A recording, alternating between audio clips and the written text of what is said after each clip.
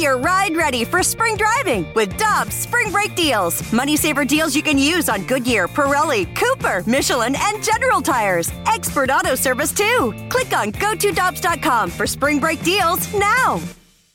Cheap, cheap, fun, fun. Spring is in the air, and Dirt Cheap is in your neighborhood ready to deliver the perfect drinks to your doorstep. That's right. All of Dirt Cheap's convenient locations now offer delivery of their wide selections of beers, wines, and all the spirits you need. And if you're like me, nothing hits better in the springtime than a nice weeded bourbon. Ask the friendly staff at Dirt Cheap about their selection of weeders like Maker's Mark, Larceny, and so many others. Download the Dirt Cheap app and order curbside or delivery. Have fun, but be careful out there. This is the Carricker and Smallman podcast on 101 ESPN. A fresh perspective on the day's biggest stories. It's Carricker and Smallman's Fresh Take, powered by Schnucks. Eat good to feel great at Schnucks on 101 ESPN.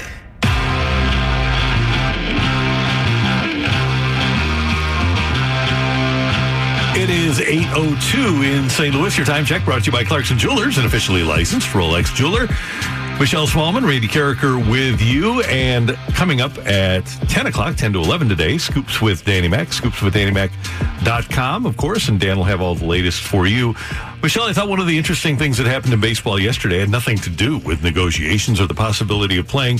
It was Theo Epstein, who is the president of the Chicago Cubs, saying that he needs to do a better job of hiring people, of looking outside his prism, his box, to get the best people that are available into the Cubs organization. It's certainly time to listen, and we absolutely have been doing that and plan on doing that some more.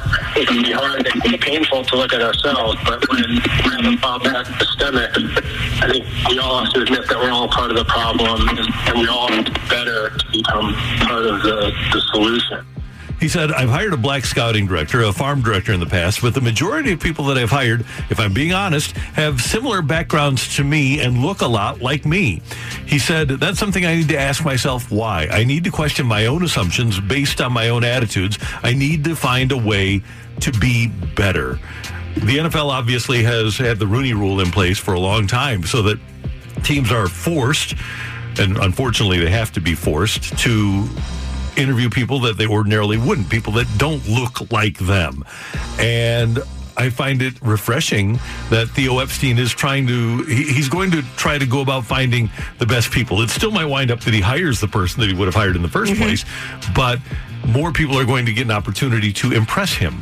Seeking out other candidates, a diverse pool of candidates, is such a great step one. And I think hearing somebody like Theo Epstein, who's a very powerful voice in baseball, come out and say, hey, I'm taking a look inward at some of my own behaviors, and even though the intent might not have been there, I understand that this is a systemic thing, and it's up to us to be intentional about how we approach these things moving forward.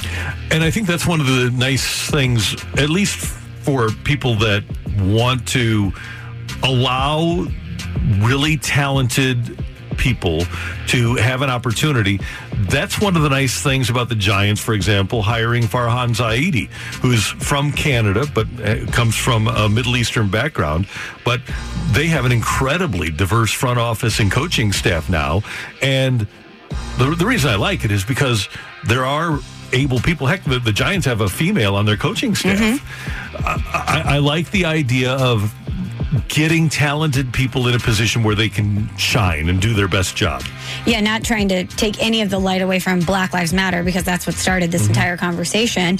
But you're right, not just people of color. Let's talk about adding women more into the mix. I think that looking at diversity and representation in various aspects of sports is incredibly important.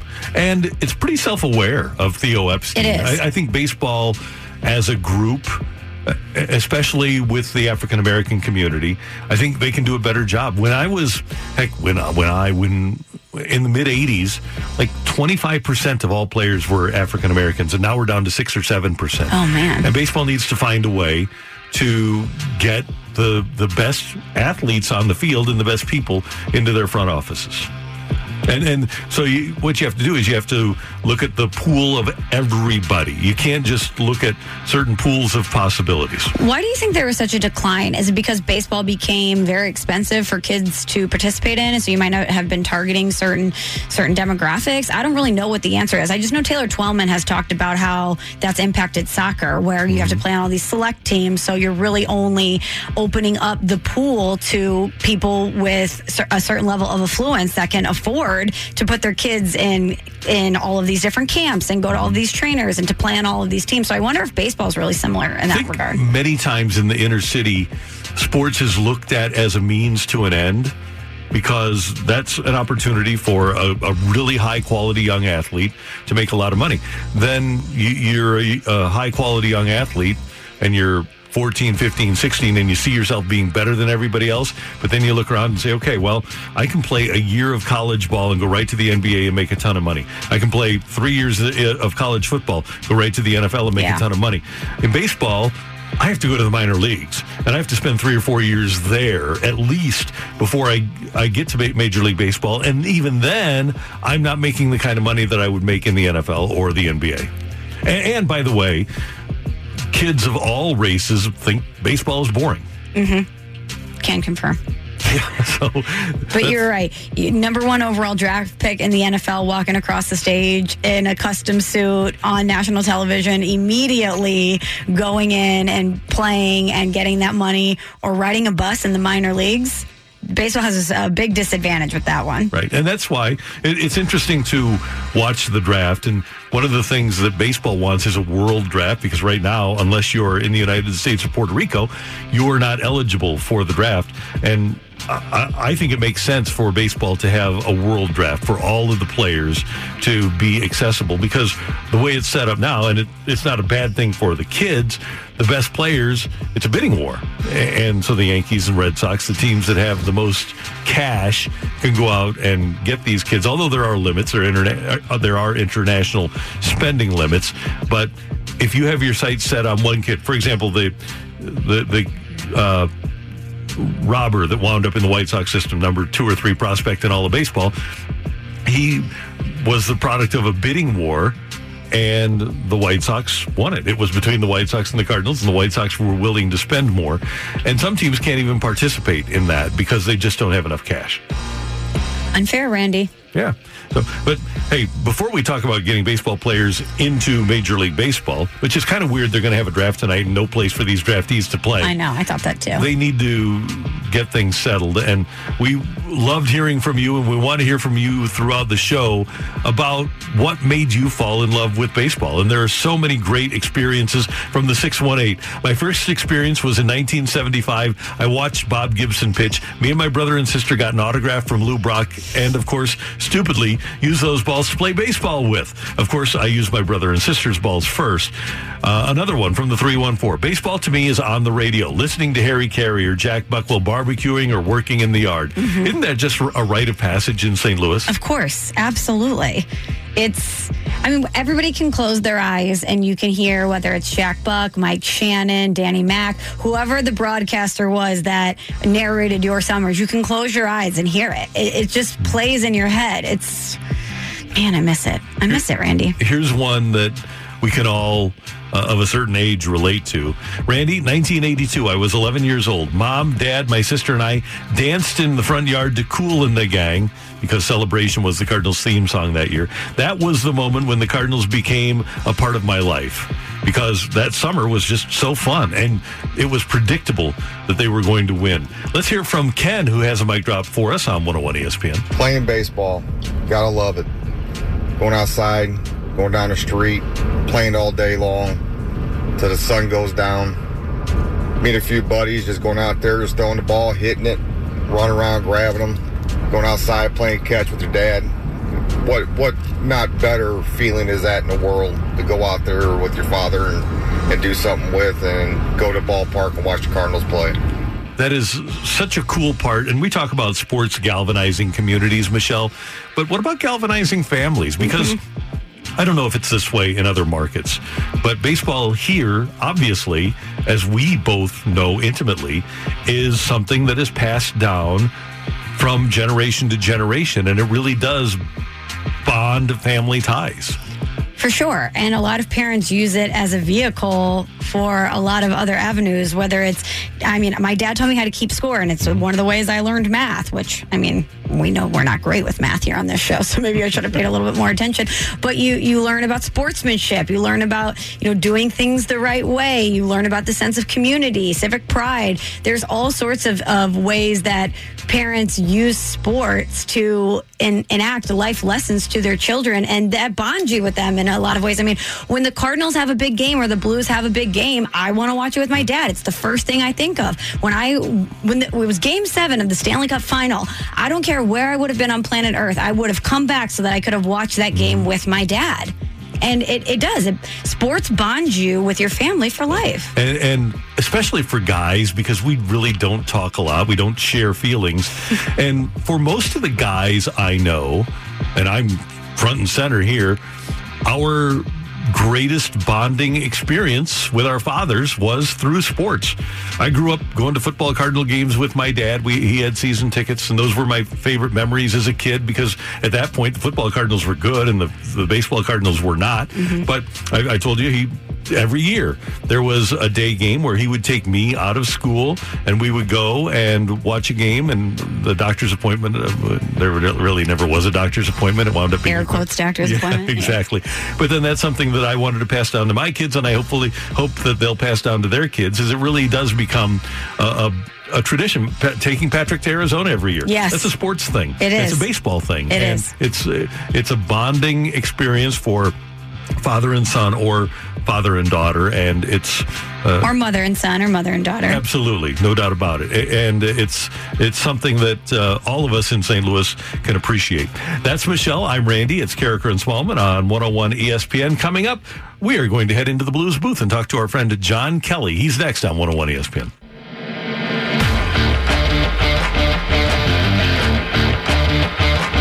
We always enjoy going into the Blues booth with our friend John Kelly, voice of the Blues on FS Midwest, and he's with us now on the Brown and Crouppen Celebrity Line. JK, how you doing this morning? I'm doing fine. How are you guys today? Doing well. One of the things we're doing is when people fell in love with baseball or sports, and you grew up around hockey, and obviously your dad was a baseball announcer and a superb football announcer. Do you remember that moment? And you were probably very young when you decided, man, I love this. I don't remember the exact moment, Andy, but, obviously as a young man, I was privileged to accompany my dad to football games and obviously a lot of hockey games. And I've told this story before. I remember maybe when I was 17 or so, I used to spot him when he did football.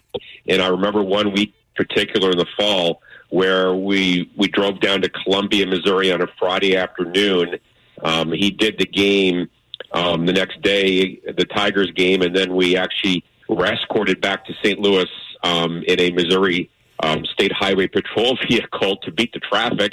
My dad broadcast a Blues game that night, and the next day he did a big Red game at Busch Stadium, and I was a spotter for that. So he did 3 games in less than 3 days, and I was sitting next to him for all 3 games. So it was it was a lot of fun, and what a weekend for someone who was an aspiring broadcaster and obviously loved sports as well. John, do you remember when you realized that you wanted to follow in your dad's footsteps and become a sports broadcaster? Probably in junior high, Michelle. I remember broadcasting some of the Parkway North junior high basketball games into a tape recorder with some of my buddies. So that was probably the first time that I really got the bug, and didn't do a whole lot about it in my next couple of years. But then when I became a junior and a senior, I decided that was the route I wanted to take, and I went to SIU Edwardsville. They had a fine program, and I got to do a lot of games. So I would say maybe in ninth grade at Parkway North Junior. Of course, Randy went to Parkway North as well, as a lot of other broadcasters in the St. Louis area did. JK, it just came down that the Pro Football Writers Association has nominated their individual team representatives for the Masterson Trophy, and the Blues rep is Jay Bouwmeester. Wouldn't it be fitting for Bo, in what we presume is going to be his last year, to win the Masterson Trophy? Yeah, Bo has what a career. He had that Ironman streak for forever, and then obviously what happened to him in Anaheim a few months ago, and it's obviously very unlikely that he will play again. But I've always felt that he's the ultimate professional in terms of the way he carries himself, Randy. The trainers told me last year, and the people around the team, that when they come to camp, of course, every player is tested, and he is always, among the very fittest of all the players. And, he was 35 years old last season. So he's just been such a determined athlete, a classy guy, and if he could win that award, it certainly would be fitting. But, we certainly wish the very best for Jay. He's just an outstanding person, was a great player, of course, with a young family, and if he could win the award, that would be awesome. John, a year ago, we had a party unlike any in St. Louis. Well, I guess we had a better party with the Stanley Cup parade, but I remember this was leading into Game 6 a year ago today, and I remember the crowds downtown and the energy that was pulsing through the city, thinking, oh my gosh, the Blues could win the first Stanley Cup in franchise history at home. Obviously, it didn't turn out that way, but what do you remember from getting ready for Game 6, the lead up to Game 6, and just the energy that was happening throughout the city and in Enterprise Center? It was such great anticipation, Michelle, after the Blues won Game 5.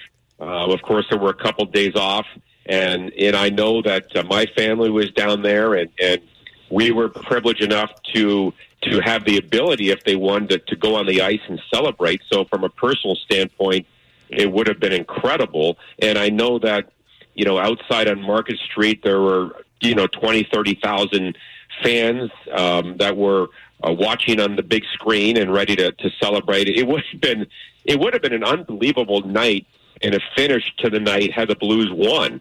I just can't imagine what that party would have looked like. But the anticipation was unlike what I've ever seen in sports history here in St. Louis. Obviously, the Blues, of course, had never won. So, yeah, the anticipation was wild. But the Blues lost the game, as we know, and the party had to wait a couple of nights. But it was a big disappointment. I really wish they could have clinched it on home ice for obvious reasons. And the celebrations after they beat Winnipeg and Dallas and San Jose, they were all on home ice, as we know. It would have been incredible, but. I'm not complaining. I'll take a 7-game win, and the way they did it was, I guess it was fitting, considering the way the Blues played on the road last year, that they did it in Boston. JK, let's fast forward to what we hope will be a season starting next month with training camp and then playing in August and September.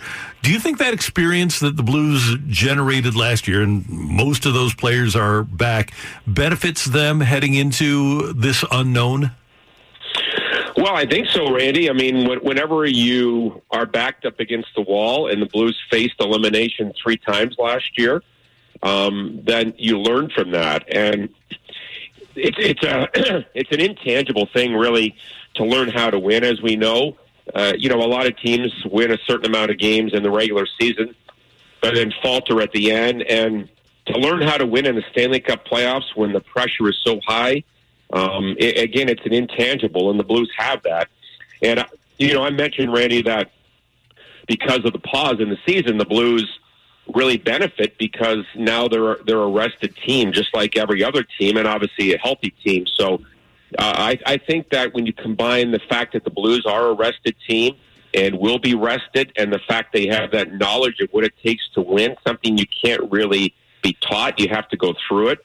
I think it will be invaluable for the Blues. And, the other thing, Randy, as we know, sometimes you have to lose before you win. And the Blues suffered some devastating losses in the Stanley Cup playoffs, quite honestly, in the last 7 or 8 years. They were up 2-0 against Chicago and lost a series. They were up 2-0 against the Kings and lost a series. So some very difficult losses. And I think it really hardened that team and it helped them last year when their backs were up against the wall. So I certainly think, getting back to your original question, the fact that, they were forced to a Game 7 on 2 occasions last spring, and they fought off elimination 3 times, it certainly will help them this spring. John, I know that part of the reasons the Blues are such a great team is that they are a team. Every piece is very important. But when you think about the Blues and maybe some of the players that we saw ascending before the stoppage, I know having that pause is really going to affect everybody in different ways. But who's a player that you think, when the Blues do resume play, could really break out and be a big, big factor for the Blues? Well, they have some good young players, Michelle, as we know, but to me, the brightest star among the young kids is Robert Thomas. And for the most part, Robert has been used at center ice this year. And when they do resume, I said that, in the spring, when the playoffs come back, it looks like it'll be late summer or the fall, obviously. But Robert Thomas, to me, is a star in the making. Now, with Schenn and O'Reilly, who knows if Robert is a center iceman or a right winger? We've seen him in both situations, in both positions. But I think that in a couple of years, Robert Thomas will be a superstar in this game. And I've been saying that for a couple of years. He's such a smart player. He's a brilliant passer, and he's only 21 years of age. At the same time, Robert is such a great skater. I think when you factor in all the players on the team, he's as fast as any player on the team, quite honestly, and so fast with the puck. And I know that may sound odd, but it's one thing to skate fast up and down the ice without a puck, but when you have a puck on your stick, obviously, it's a different animal. And when Robert gets that puck with the puck on a stick, he is just so fast through the neutral zone. So I think he will be the guy that is the breakout player down the road. That, to me, he will be a superstar, hopefully, for this organization for a long time. John Kelly, it's always great to hear your voice, and it'll be really great to hear your voice doing Blues hockey when it comes back. Can't wait, Randy. Hopefully it happens in late July or early August. Let's cross our fingers as we move along here and hopefully get to training camp in a month or so. Thank you, sir. Appreciate it. Talk to you soon. Okay, thanks, Randy. See you, JK. That's our friend John Kelly here on 101 ESPN, brought to you by Boardwalk Hardwoods. If you're tired of looking at stained carpet and scuffed vinyl, we would love to help you increase the style and the value of your home with Boardwalk Hardwood floors. When considering your flooring in your new home, real wood is the healthiest option and provides the best long-term value. Boardwalk is a local family-owned business providing quality floors for any home in our community for more than 22 years. Boardwalk has great floors for every home with better selection, better value, and the best service. Don't just take our word for it. Check out the reviews on Google. Visit one of our 3 area showrooms and online at boardwalkhardwood.com. Next up in the fast lane, it's The Fight, coming your way with Carricker and Smallman. Think you can beat down Carricker? We sure hope you can. The Fight with Carricker, brought to you by Dobbs Tire and Auto Centers. Your best choice for quality tires and expert auto service. Dobbs on 101 ESPN. Welcome back to Carricker and Smallman here on 101 ESPN, 8:33 a.m., which means it's time for The Fight. Before we bring in our contestant today, Colin, let us know what we're playing for. We are playing for a gift card to Surf and Sirloin in Des Peres, home of prime USDA hand-cut steaks and fresh seafood. Surf and Sirloin is open now for indoor dining. Visit surfandsirloin.com to check out the menu. Gotta love that protein. All right, Brad is our contestant today. Brad, good morning. How you doing? Hi, good morning, Michelle. How are you? Good morning, Randy. I am well. Randy is in the hallway. He is being sequestered, so he can't hear your answers, but you'll speak to him in a second. Brad, how are you feeling today? You confident? I'm feeling good, Michelle. I love it. I love it. All right, Brad, ready to go?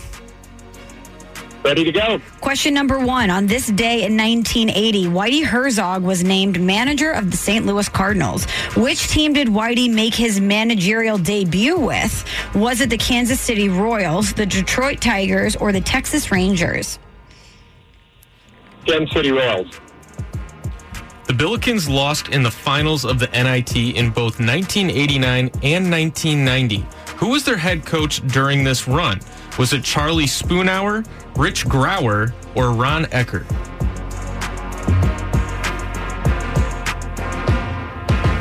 Charlie Spoonhour. Happy 32nd birthday to former Cardinals pitcher Joe Kelly. We love Joe Kelly. Brad, what year did the Cardinals draft Joe in the third round? Was it 2009, 2010, or 2011? 2010. And question number 4, Brad. The 2004 NFL Draft is famous for having Eli Manning, Phillip Rivers, and Ben Roethlisberger all being drafted in the first round. J.P. Losman was the 4th quarterback selected that year. Where did Losman play his college football? Was it Tulane, Michigan State, or Baylor? Losman. Got you Michigan all green State. colors there. Michigan State. All right. Yeah, they were all green. All right, Colin is going to get Randy. Brad, you probably didn't expect to be fielding J.P. Losman questions this morning, did you? No, I did not. Definitely. And I'm a Michigan fan, so I'm really not a Michigan State fan at all. Oh, wow. Okay. Well, we'll see if you got that one right. All right, Randy is getting settled here. Oh, Randy has a Billikens half step on today. Yeah. So you'll like one of these questions, Randy. Oh, okay. Randy, say hello to Brad, your challenger today. Hey, Brad, how are you? Good morning, Randy. How you doing? I'm doing great. Thanks for listening. Thanks for playing. We appreciate it. Oh, I appreciate it. Randy, on this day in 1980, Whitey Herzog was named manager of the St. Louis Cardinals. Which team did Whitey make his managerial debut with? He managed the Texas Rangers for less than a season. Might have been an interim. I think he was. Here's your Billikens flavor for the fight, Randy. Question number 2. The SLU Billikens lost in the finals of the NIT in both 1989 and 1990. Who was their head coach during that run? One of the nicest people that you'll ever meet, Rich Grauer, was their head coach. What a great guy. Shout out to Joe Kelly, Randy. Today is his 32nd birthday. Happy birthday, Joe. Happy birthday, Joe Kelly. What year did the Cardinals draft Joe Kelly in the third round? Let's see. He pitched for them. He was a closer in college, and they tried to make him a starter. What year would that have been? Let's see. They traded him. Was that in 14? He was, because they traded him as part of the Craig deal. Mm-hmm.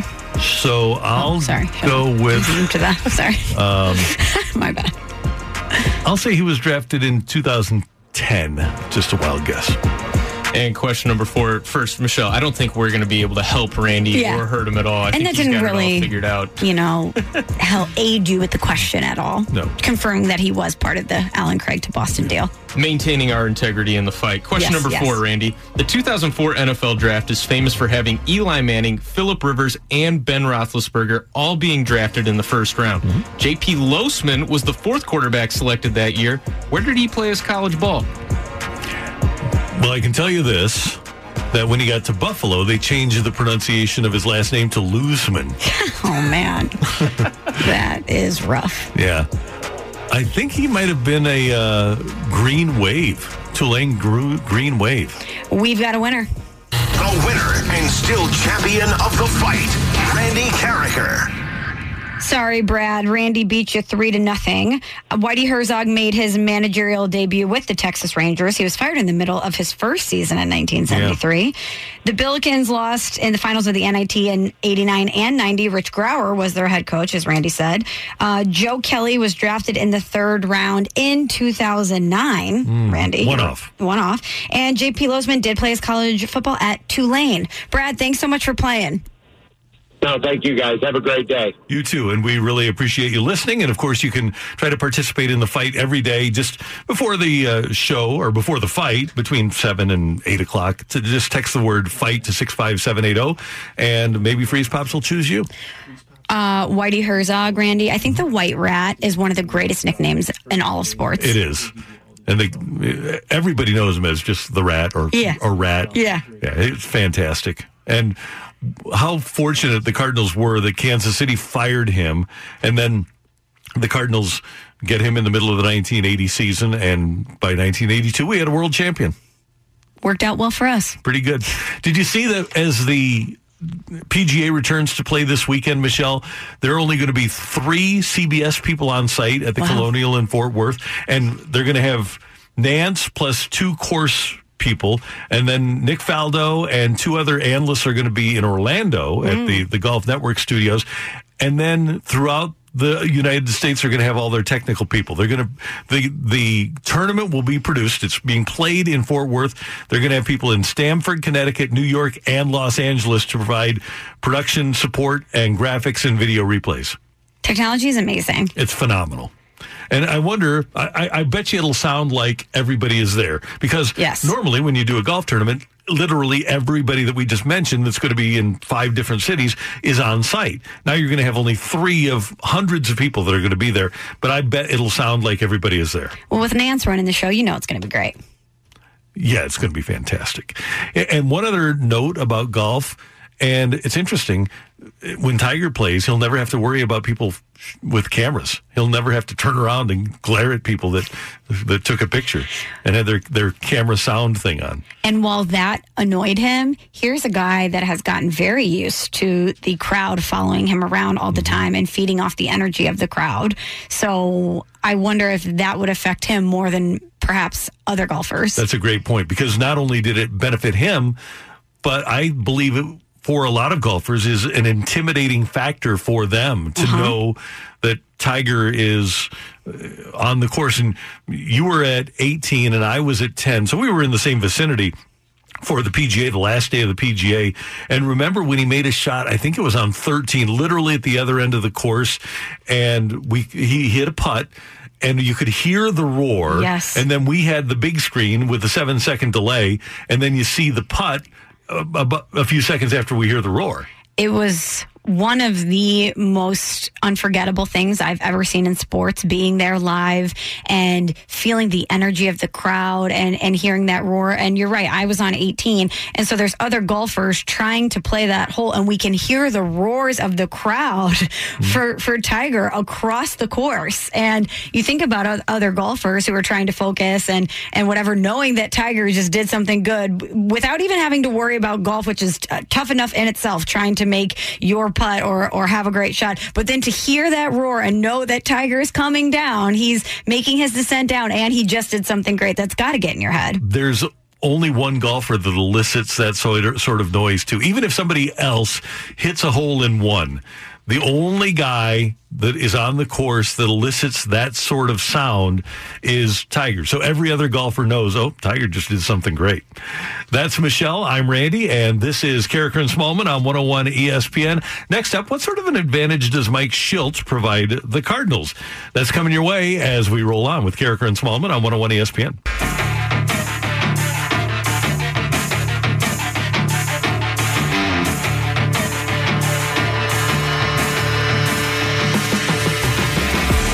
Well, we hope that the Cardinals play baseball this year, and, well, they will.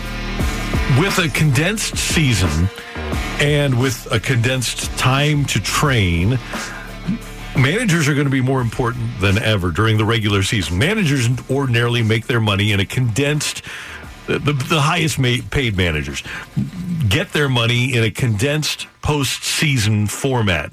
If the teams are only playing 48 games, being a manager takes on a lot more importance, because over 162 games, generally talent wins out. It doesn't really matter. You might win 91 games with a bad manager rather than 94 or something like that. But 91 ordinarily will get you into the playoffs, the way I look at it. But if you have only 48 games, and every move that manager makes, and we scrutinize all 162 in St. Louis, but every move that manager makes over the course of 48 games is important. I believe that the Cardinals have a distinct advantage in trying to make the playoffs, because I do think Mike Shildt tactically is excellent. He is excellent, and all of these players love playing for him. So whatever he says, they're going to fall into line. And if he's done the survey of the team and says, okay, this is, I think, our best approach heading into the shortened season. Here are the things that I think we need to do. This is the approach we're going to take. You know that the team is going to fall in line, and everyone is going to be following the same messaging and the same approach, which is huge. So you'll have a division, and if we haven't forgotten here, when baseball comes back, we're going to have 3 10-team divisions. Because of COVID-19, they want to limit travel as much as possible. You're going to have the Cubs with a new manager. You're going to have the White Sox with an extraordinarily young team. Craig Counsell is very Schilt-esque in the way he runs the Brewers. He's got their attention, and tactically, he's very strong. Mike Matheny with the Royals, David Bell with the Reds in his rookie year showed himself to be very good. Terry Francona might be the best guy going, right, Yep. with the Indians. And then with the Twins, you have Rocco Baldelli, who did a good job last year. The Braves have an excellent manager in Brian Snitker. And then the Tigers with Ron Gardenhire, but they don't have any players. So I think you're really looking at probably 4 teams with, and I don't think the Brewers are going to be that good either. I just don't like their pitching, especially in a short season. Although maybe they will, because you can blow your bullpen out over the course of 48 games. You don't have to worry about it. No doubt. So maybe we throw them into the mix. So I say Brewers, Cardinals. I still respect the Reds. The Twins were good last year in the Braves. So half the teams will be in the hunt. And if the Cubs are healthy and they keep their players, this sets up really well for them with only having 5 starting pitchers. Problem is we don't know what David Ross is. And so I'm not going to put the Cubs in that class. I do think that all of this, if you play a 48-game schedule, the Cardinals' depth of starting pitching, their manager, their organizational overall depth, I think it really benefits the Cardinals more than most teams in this division. There's a lot of positives. If you're doing the positive negatives column, there's a lot of positives for the St. Louis Cardinals. I just worry about the offense, because we saw it end in a terrible fashion last year, very stagnant. We know that they've had a full offseason learning the Jeff Albert principles, players working on specific things, whether it be grip, approach, whatever it may be. I just wonder if that's going to take time to get it into a rhythm or to see that production. And the problem is that they won't have the time to figure it out. So it's either going to have to work right away or it's going to be a failure. And we go back to the key and the guy that has the most to prove. This is why Matt Carpenter needs to be not good, but he needs to be Matt Carpenter again, because you can count on Goldschmidt. Goldschmidt's going to deliver offense for you. He can roll out of bed on Christmas Day and he can hit. I believe, and I may be wrong here, but I believe that Colton Wong has found his way as an offensive player. I think he's going to be a very good leadoff hitter. And when you look at what DeYoung accomplished last year, and you want DeYoung to be better, but he did hit 30 home runs, and one of the reasons that he fell off is because he admits physically he just got worn out over the course of 162. I think you have a lot of really good offensive players, but as you said, they need those players to perform at the level necessary. The thing is, everybody does. That's why I wonder, what can the White Sox expect? Because they don't really have guys with track records. And the Brewers, pitching-wise, starting pitching-wise, they don't have track records. I do think that from the standpoint of starting rotation, bullpen, and offense, all of those, you're going to put together a 26-man roster. I think the Cardinals have more guys with track records than most teams in that division. For sure. And I think what you said at the beginning of the segment is the most important, is that we really trust Mike Schilt, that tactically he's going to be able to construct the puzzle the way it needs to go. And going back to what we talked about with players being upset, I do think that the Cardinals as a team, because they, even though they might not trust ownership, they trust Mike Schilt. And he plays it straight with them. And we saw how tight the bond was last year when we were down in spring training. We talked about how tight they were. And a lot of these players played for Mike Schilt at the minor league level. They have trust in him. And not many managers can say that they have such a great bond with their players heading into a 2020 season. I believe it was when we spoke to Mike Maddox, and I asked him, why do so many players love playing for Mike Schilt? Because you talk to these guys and they say, I'd play for him the rest of my career if I could. And he said it's because he's so genuine. He cares about these guys in a genuine way more than he cares about himself. And he takes the time, I think, to realize that it's not just one broad brushstroke in the way that you manage manage people, that every person has different ticking points, and that every player is a person, and they need to be handled in a different manner. And I think when you look at a guy like Colton Wong, he's the perfect example of how Schulte is such a great manager of people, because he recognized, this is how I need to communicate with Colton. He needs that security of knowing that he's going to play every day. And by giving him just that, we saw how he was able to flourish. There's an old coaching axiom. They don't care how much you know until they know how much you care. And Mike Schulte lives that as a manager. And the players understand that. And in talking to them individually and giving them ownership by having the ball talk every day before games, the players are invested in this team because he allows them to be invested in this team. And some guys just have that it in terms of being not just a manager of a baseball team, but being a manager of people. I always said that I thought guys like Whitey and guys like Joe Torre and Dick Vermeil, and Tony, if they ran a bank or if they ran a car dealership or if they ran a department store, they would run it effectively because they know how to logically manage people. All it takes is logic. And there are a lot of people that don't manage that way. That they manage a sports team like it's another type of entity, and it's really not. It's about managing people, and DV especially manage people better than anybody I've ever seen. And Mike Schulte has that ability to not just manage a baseball team and bring in a reliever at X amount of time or pinch hit at this kind of time, but he gets people to want to work for him. Sure. And we there's another great leader of people down the street, and Craig Berube. Yep. But we see what Craig Berube gives the media and the fans, maybe with a few less F-bombs, is exactly what he's giving the players, right? He is just no nonsense toughness. This is what we're going to do, and you're either part of the team or you're not. But with Mike Schulte, I found it to be very interesting when we saw that Randy Arozarena leaked video, and we saw a completely different side of Mike Schulte that the players get to see. And I thought, that's really interesting that he reserves that side of himself for them, and that he unleashes that passion and that fire with them. And I think one of the things we always wondered about him was he's such a nice guy. He's such a pragmatic guy. He's different than Tony La Russa in that way, who was passion and fire, foot on the gas 24/7. But then when we saw that other side of him, you thought, oh, okay, there's more. This guy's got layers. Mike Schulte is an onion. There's a different side to him. And I think that endears players towards him to say, hey, behind closed doors, he's got our back and he's not afraid to fire us up. And by the way, aren't you excited to see how Randy Arozarena performs for the Cardinals this year? Yeah. Oh, man, Randy. Do we have cause and effect? Do we have an if-then, like from the logic class in college? So if you video the manager during a private speech, then you get traded? Yeah, it's... What is it, physics? Like putting it into motion? Exactly. For every action, there's a reaction. So I wonder if after that happened, while Schulte said, we talked to Randy privately, it was an accident, whatever, that if all of a sudden his name went on a list in the front office. Okay, we're going to say publicly this is okay, but the name is on a list. Actually, all they said was, we talked to Randy privately. They might have said, you're done here, buddy. Remember, Randy, speaking of that, when we made our Mike Schulte parody video here at 101 ESPN? Yes, that was great. Doesn't that seem like a million years ago? It really does.